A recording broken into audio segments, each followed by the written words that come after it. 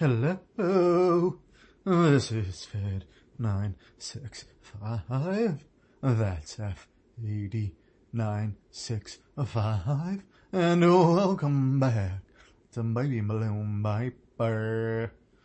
So I just wanted to read to you a poem by Emily Dickinson.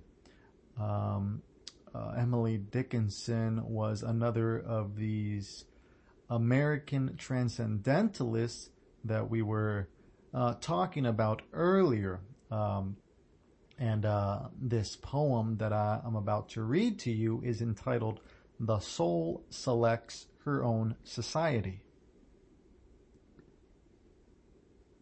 The soul selects her own society, then shuts the door to her divine majority.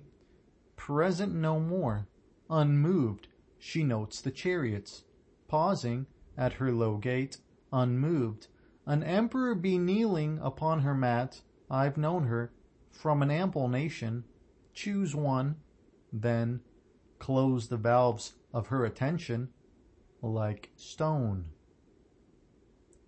And I hope you enjoyed that poem and my reading of that poem by Emily Dickinson.